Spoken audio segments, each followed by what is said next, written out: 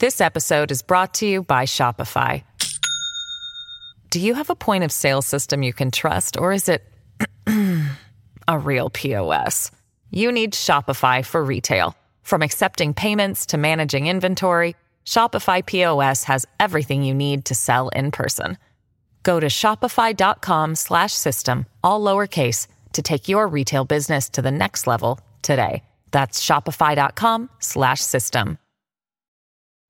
Families have a lot going on. Let Ollie help manage the mental load with new cognitive help supplements for everyone 4 and up, like delicious Lolly Focus Pops or Lolly Mellow Pops for kids. And for parents, try 3 new Brainy Chews to help you focus, chill out, or get energized. Find these cognitive health buddies for the whole fam at ollie.com. That's OLLY.com. These statements have not been evaluated by the Food and Drug Administration. This product is not intended to diagnose, treat, cure, or prevent any disease. Hello, everybody. This is Marshall Poe. I'm the editor of the New Books Network. NBN listeners like to read books and buy them. So we thought we'd tell you that right now, our friends at Princeton University Press are having a remarkable site-wide sale. You can get 50% off books, including ebooks and audiobooks, with the code 50, F-I-F-T-Y, at checkout until May 31. You can save some real money on Princeton University Press books. I encourage you to go there and check it out. Welcome to the New Books Network. Hello and welcome to a new episode in the New Books and Gender Studies podcast, part of the New Books Network. I am one of your co-hosts, Kyle McMillan, and today I have the pleasure of being joined by 2 brilliant people, Allison Schrager and Alice Little, talking about Allison's book, An Economist Walks into a Brothel and Other Unexpected Places to Understand Risk. Allison and Alice, how are you doing today? Great. Thanks for having us. Yes, we're so excited to be here. This is going to be a really great conversation. Yeah, I'm really excited. It's my first interview with 2 people, so I am also excited for that. First, just to give the listeners a brief introduction into both of you, we'll start with Allison.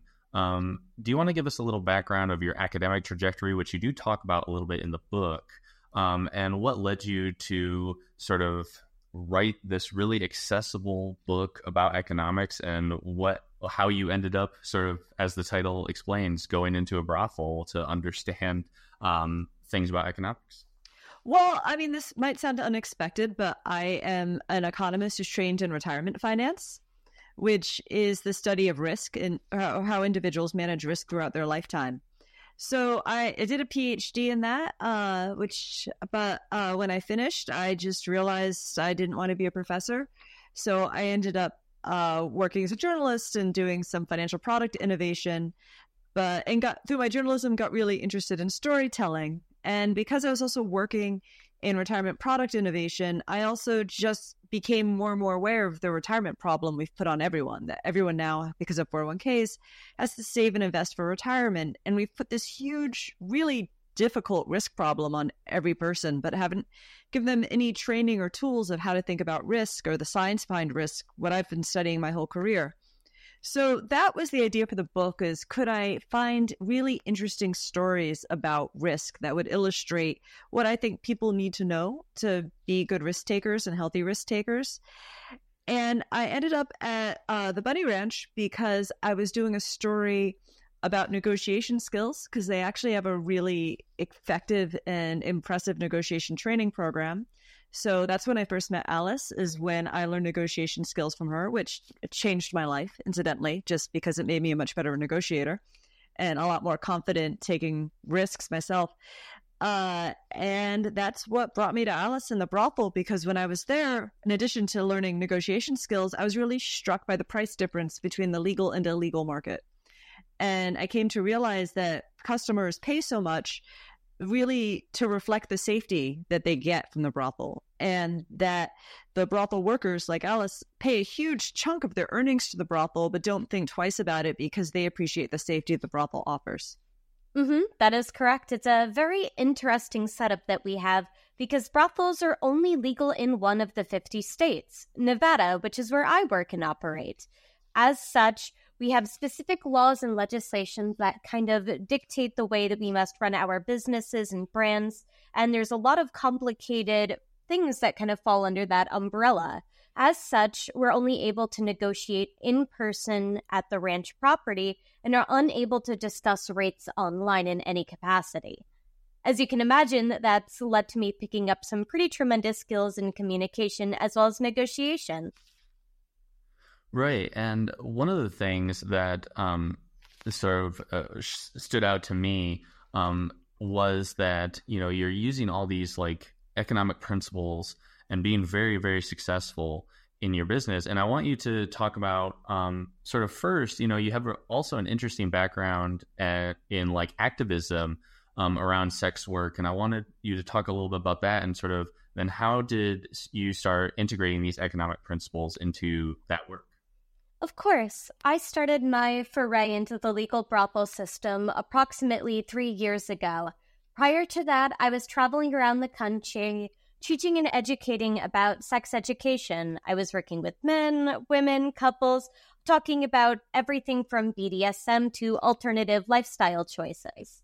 Well, I met somebody through that path that had been working at the Bunny Ranch, and they introduced me to that lifestyle. I decided to go out there, check it out for myself, and fell in love with the career. I very quickly realized that there was a need for well-spoken activism and education about what the brothel system is and who the people really are within that system. Unfortunately, there's not a lot known about the legal brothel system in Nevada because it's only existent in Nevada. There's not a lot of information that's broadcast. So I took it upon myself to become an advocate and activist. I stepped up to the plate and started a movement to bring healthcare availability to the workers at the brothels. I also am an ambassador for the Nevada Brothel Association, where I represent the need for working conditions that the women seek. It's a really wonderful setup in the sense that it's empowering women not just to speak for themselves and advocate for themselves, but also succeed financially as well. I'm currently the most successful legal sex worker in the country and the most successful legal sex worker ever to come out of the Nevada brothel system. Yeah, that's amazing. And, I think a good place to start when we're talking about sort of the economic principles that Allison, you write in your book. So for people that are listening to this podcast and they're like, all right, I'm interested in gender studies. I'm not really into economics at all. What is risk as economics talks about it or sort of conceptualizes it? And then from both of you, what can we learn about risk from sex work? Well, technically, risk in the economic sense is anytime you make a decision or face anything in the future, you don't know what's going to happen. The future is always uncertain. So risk is, in financial economics, an estimate of all the things that could happen, good and bad, and how probable they are. And that's important because what the financial sector does is it makes that estimate, and then that derives value. So any price of a financial asset reflects that risk estimate. But what I explore in my book is sort of nothing to do with financial markets. It's the same principles at play, is that all prices are driven by risk. And traditionally, in the illegal sex work market, you had this really distorted risk reward relationship in that traditionally you think of pimps as, forcing women or whoever it is working for them into very risky situations and then taking the premium, where traditionally, if you take more risk, you get more money. So what I found really fascinating about the brothel, and what Dennis Hof set up, is that he actually made his money by eliminating risks from both sides of the transaction. Mm-hmm. It really is true. In the independent market, there is no safety provided for either the purchaser or the provider. Within the legal brothel system, there is safety there, both for the women that work within the system, as well as for those that are choosing to partake in our services.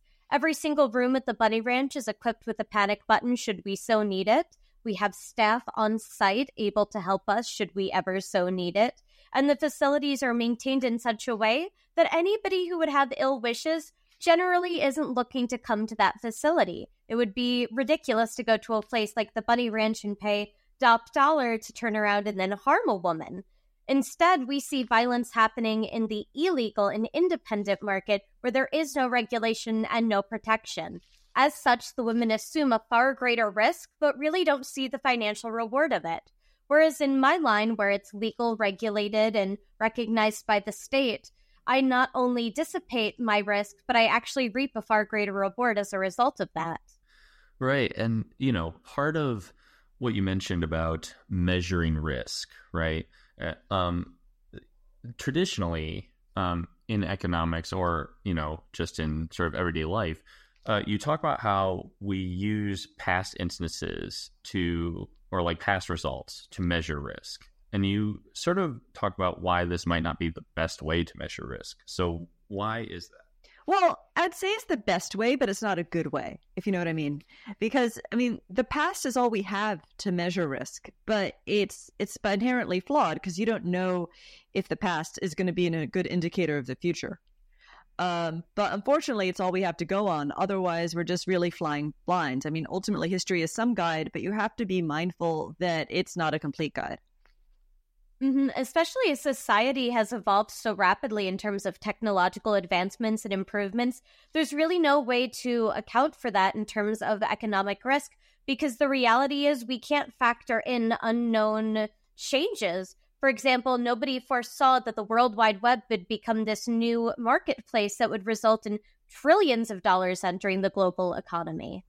Yeah, and speaking about that, how has the internet changed sort of sex work in general? It both sort of in the lived practice of it, but also sort of on the economic side of it. Well, it's interesting in that it really did change what Alice calls the independent or illegal market, because it meant that women could work independently. Like before, they had to go through, if they worked illegally, they had to go through agencies or pimps who really took a large share of their earnings. And what you see is when you opened up the internet is that you had a lot more people enter the industry. Although what's interesting as an economist is prices actually went up, because what you had is you had more people enter sex work who normally wouldn't have, but because the money was good enough, they did. But the problem is, and this is where the brothel has a great advantage, is you do have these women who are meeting strangers on the internet and then going to, be alone with them in a sort of shady place potentially. So this is why they're subject to a lot of danger. Now, a lot of women who work independently go through sort of fairly elaborate screening mechanisms to make sure that their customers aren't police or some sort of deranged lunatic, but it's imperfect and it's costly in terms of time, and also a lot more difficult now after FOSTA was passed, which is impairing a lot of the sites where they do their screening. Yes, SESTA and FOSTA resulted in a large number of blacklists being removed from the internet. A blacklist or bad date list is a documented list that has been put together anonymously by multiple sex workers in a focused area to document any individuals that could potentially wish harm or ill to the women that work within that network. So, for example, if there was a known rapist in, say, Sacramento, that blacklist very well would be able to distribute that individual's name so the women are aware of that risk. With SESTA and FOSTA passing into existence, a lot of those websites are no longer allowed to be on the internet. As such, you've taken what was already an underground industry and pushed it even darker into the dark, and it's resulted in a far greater increase of risk. There's been an increase in violence in the independent world, and there's been an increase in homicide rates as well. It's very unfortunate to see that when you remove the screening procedures that you increase risk for women that choose to work independently. Whereas for myself as a legal sex worker working through the state of Nevada, I don't have to worry about screenings. I don't need to worry about a bad date list. Nobody would think to come to my place of business with those kinds of ill intents. It kind of does some of the pre-screening for me. The reputation and legality prevents any sort of ill behavior from entering there in the first place. And what's really tragic about SESTA and FOSTA is it was put in place because under the presumption that most sex work is trafficking, which isn't true anyway. But even that aside, it actually makes it harder for police to find trafficking victims. I mean, the best way to deal with trafficking is to have this completely legal. I don't think most people realize what legal sex workers have to go through in terms of even getting a license. But even before, the websites where women did advertise in the illegal market would often work with law enforcement to find victims of trafficking. So law enforcement has also lost that outlet. It's really unfortunate. But legal sex work is not the same thing as sex trafficking, nor is any form of sex work. Sex work is an inherently consensual industry. If someone is not choosing to participate, they're not choosing to be a sex worker. At that point, they're a victim. They're not willingly participating in the industry. And that's when you see the conflation happening, because there's this gray line where there's this lack of clarity when it comes to who's making the choice. Is the woman actually getting the money, or is there a pimp that's funneling the money and directing it away from her? And that confusion leads to a lot of blurred lines. The legal market and legalizing it on a far grander scale would clarify a lot of those contentious points, not to mention the fact that it economically would allow for the tremendous amount of taxation benefit, which in Lyon County, the small area that I work, our taxation benefit's already $500,000. Imagine that on a far greater scale. It would be tremendously beneficial. Right. And maybe you want to talk a little bit about that sort of screening process in legal sex work, because I think that's something that most people, like you said, don't really know about, or don't really have a good conception of what it actually looks like. No, most people are absolutely shocked when they find out that in order for me to obtain a legal brothel license, I have to pass and clear a federal background investigation check. I actually had to submit fingerprints to the FBI and have those results come back before I was allowed to work legally. Additionally, we are required to see the doctor every single week, and if our results do not come back negative, we're unable to work at that point in time. As such, the system is set up to keep anyone who doesn't want to be there out of the system. There's multiple opportunities where someone could say, hey, you know what? This isn't for me, and I think I need to go home or go somewhere else. And that resource then is made available to someone. The biggest mistake that people can make when it comes to thinking about sex work and sex trafficking and that whole thing is to conflate consensual sex work to non-consensual sex trafficking. What we're looking for is a legalized, regulated industry for those that choose to work within it. We're not wanting to force or coerce anyone to be there that does not want to. If anything, we want to keep those people out of the industry. This episode is brought to you by Shopify. Do you have a point of sale system you can trust, or is it a real POS?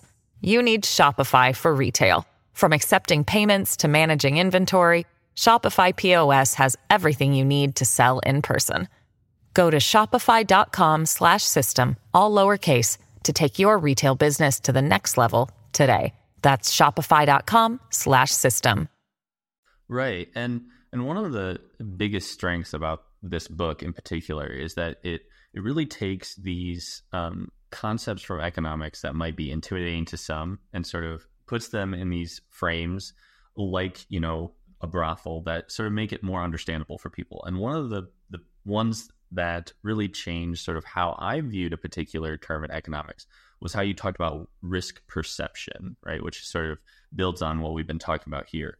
And Allison, you talk about how, usually when we're talking about risk perception, we're talking about probabilities, right? And that might not be the best way to understand risk. So why do you say or argue that using frequencies is maybe more useful than probability? Well, I think it's just, I got into a lot of the work of Gerd Gigerenzer, who's this German psychologist who, you hear a lot, people can't understand risk and people are showing probabilities and they don't connect with them. And he argues that we can understand risk. We actually have very sophisticated brains that can make sense of risk. It's just that we were meant to understand risk in natural environments. And probabilities are a fairly recent invention that, really sort of an early Renaissance invention. So it's not shocking that we aren't naturally born understanding probabilities. We're not naturally born understanding how to read either. We can learn this stuff. But But he's found in his work that if we think in terms of frequencies, so rather than thinking there's a 1% chance, there's a 1 in 100 chance, that when people are shown 1 in 100, they actually make decisions that are very consistent with what any financial model would predict. Like, they actually do make these very rational risk decisions and seem to understand the uncertainty and trade-offs in risk. It's just they have to translate things into probabilities, and that can be a real game changer in terms of people's behavior. And we've talked about, from both of you, some of the misconceptions about legalized sex work. Which of these misconceptions could be sort of further debunked or sort of better understood by the public if we thought about them as frequencies rather than probabilities? Probably the sheer existence of a legalized system. The fact that it's been there since 1972, and we've seen instances of sex work in society all the way back from the dawn of time, all the way back to Assyro-Babylonian times, all the way through Egypt, Rome, into modern day times. Sex work has been a consistent appearance as a thing in society. Well, for the first time, we're actually legalizing it, taxing it, and using it to benefit the public. If we look at the fact that throughout history, it keeps showing up again and again and again and again, and there's this consistent appearance of sex work, it should be fairly easy for people to understand that criminalizing sex work isn't going to make it go away. If anything, we need to legalize it, take the taxation dollars, and use it for public good. That would be the absolute best way to go about handling a legal sex work system. I don't know. What are your thoughts? I think in terms of, as I said, making the risk real, I think there's a lot of misconceptions about what the market's about, who's involved in the market, both customers and providers. And, what frequency thinking does is it makes these points more salient and more home. And I think if people really saw what the industry involves, who's involved in it, it would seem more real to people, and they would understand the benefits and the trade-offs. I mean, for instance, people always would ask me about, my time in studying in the risk in the brothels, and assume that I'd just be appalled by all the customers. And I was like, we live in times where there's a lot of loneliness. And you definitely, I feel like I met a lot of lonely men who just, for whatever reason, don't know how to make a connection. And this is where they get it. And it's not creepy. It's just it just is what it is. And as Alice says, there's always been that element who's seeking a connection. And this is where they find it. Mm-hmm. It's not a dirty, dark, or insidious place. Like Allison said, there truly is an epidemic of loneliness existing in our society right now. And recent studies have shown that loneliness is just as deadly as smoking an entire pack of cigarettes each day. And when more than 80% of Americans surveyed showed that they felt chronically lonely, that means that we have a population that's going to be suffering the very real health consequences from that. Why not have legal sex work to cut down on the health risk of loneliness? Why not treat loneliness through companionship? Well, yeah, and I think, too, like, part of why we sort of have this, I would say, like, binary understanding of sex work, or maybe not even binary, it might not be even that complicated, but why is it important that, especially from things like the media and, even popular culture, it seems like we kind of get this one version of what sex work is, and it's usually sort of not what it actually is. So, what are some ways that beyond, of course, we would want people to pick up this book and read sort of your chapter about risk and the brothel, but what are other ways that we can start having more nuanced conversations about sex work? I said, I think it comes from hearing the stories. I mean, I only actually have one chapter on sex work, but it was important to me throughout the book to find voices that I feel like don't get as much attention, like really to genius people hiding in plain sight.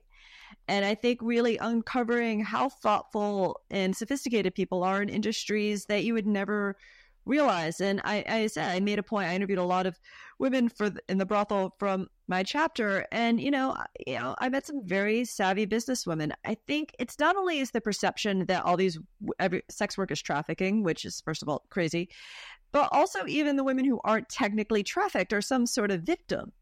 And if I could say there's one thing I could say is true of every sex worker I've ever met, because everyone has their own story, everyone's there for their own reasons, is no one wants to be seen as a victim. And they're quite emphatic about that. Yet we keep assigning that role to them. Mm-hmm. It starts with changing the conversation to talk to sex workers, not just about sex workers. In Hollywood and pop culture, we see these stereotypes brought to screen, and that is the only portrayal that most people get of what a sex worker is.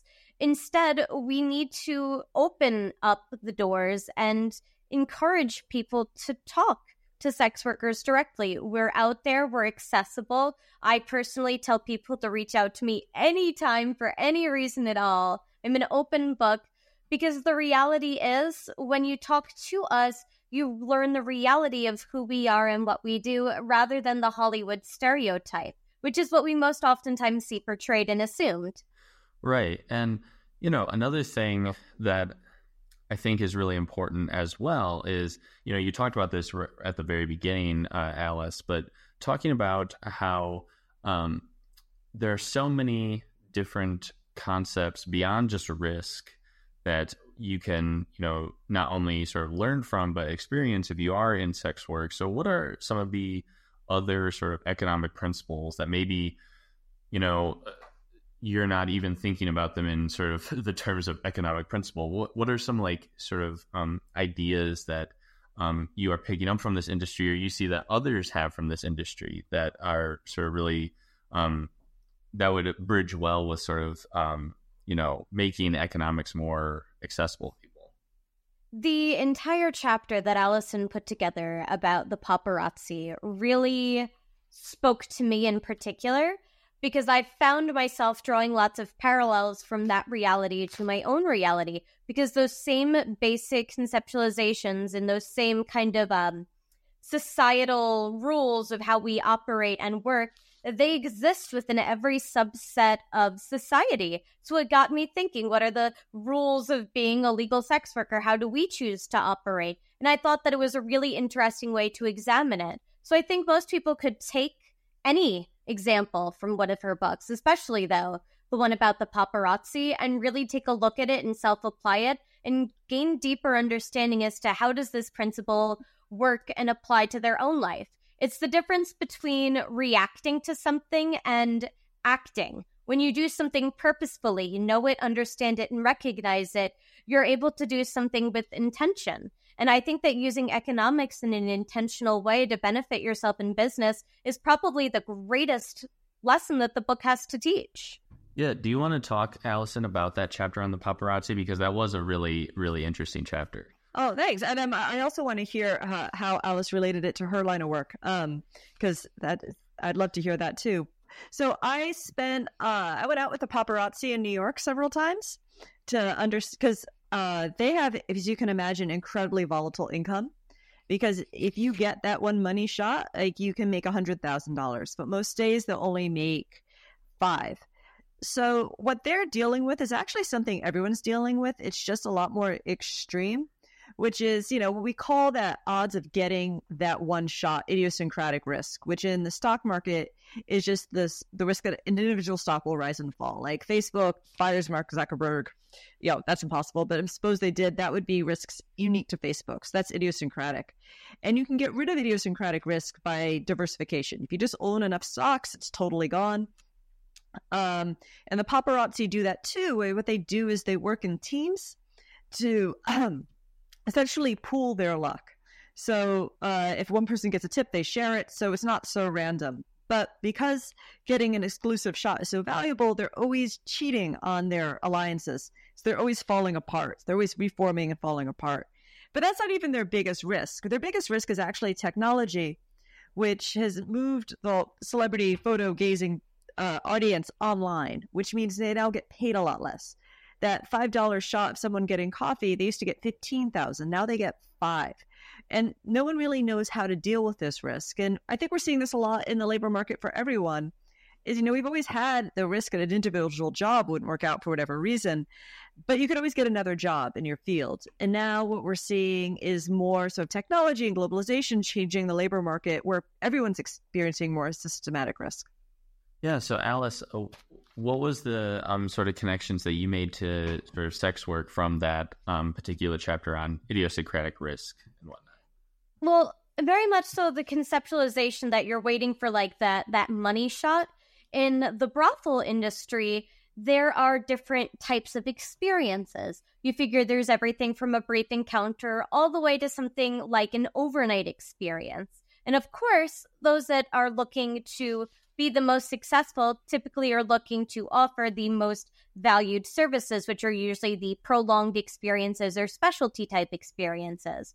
And it was very interesting to see the parallels in how girls stack the odds in their favor of landing themselves, say, an overnight party as opposed to a quickie party, and they change their behavior. Girls will work together. You will see them branching out and using different forms of social media that they previously hadn't in order to kind of set themselves up for the maximum level of success. So I just thought that chapter was so interesting because you can see that same kind of risk behavior or risk management behavior being personified by the sex workers too.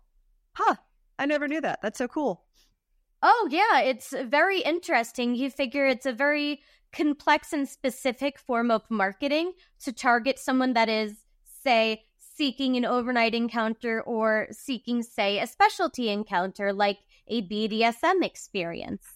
I've always focused on touching people personally and connecting with them at that humanistic level. And for me, that's been really successful. That's where it kind of deviated away from the paparazzi in the sense where I have that real human connection with my guests and my clients, whereas they have almost little to no personal contact with the celebrity. Sometimes they do, but and that actually is also something they do. Like they secretly often have connections with a celebrity, and the celebrity will tip them off. And it's the same thing. You're investing in an asset, that personal relationship. See, and I had no idea that was like a back and forth thing. That is so interesting. It goes to show you, though, how universal some of the parallels are within the book, that if it works for anything from paparazzi to brothels, it'll safely work for you, too.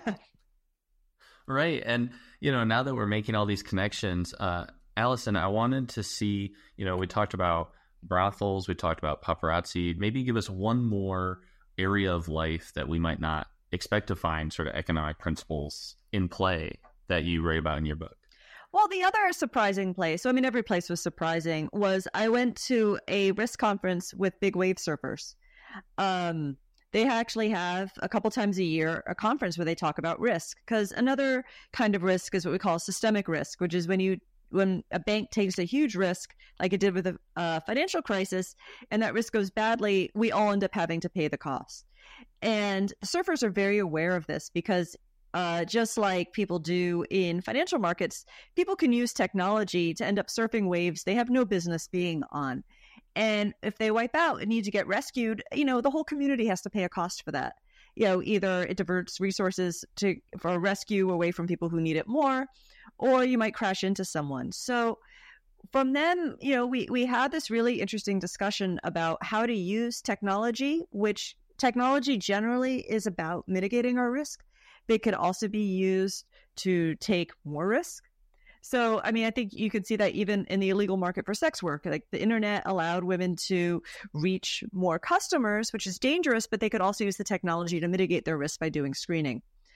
But I think what made the surfers more like financial modelers is this worry that when you do take too much risk with technology, because it empowers you to take more risks, you actually can pose a cost to everyone.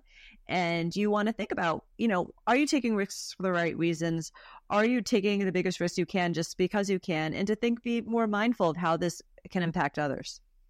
Yeah, that's really just a fascinating part of your book, because you're jumping around as you're going through the book. You start at the brothel, then we go to the paparazzi, and then we end up at this surfing conference. And it's just like a really, I almost got jealous of sort of your research that you got to do for this book. I'm going to all these like sort of eclectic places and learning about different ways that we can conceptualize risk or talk about risk.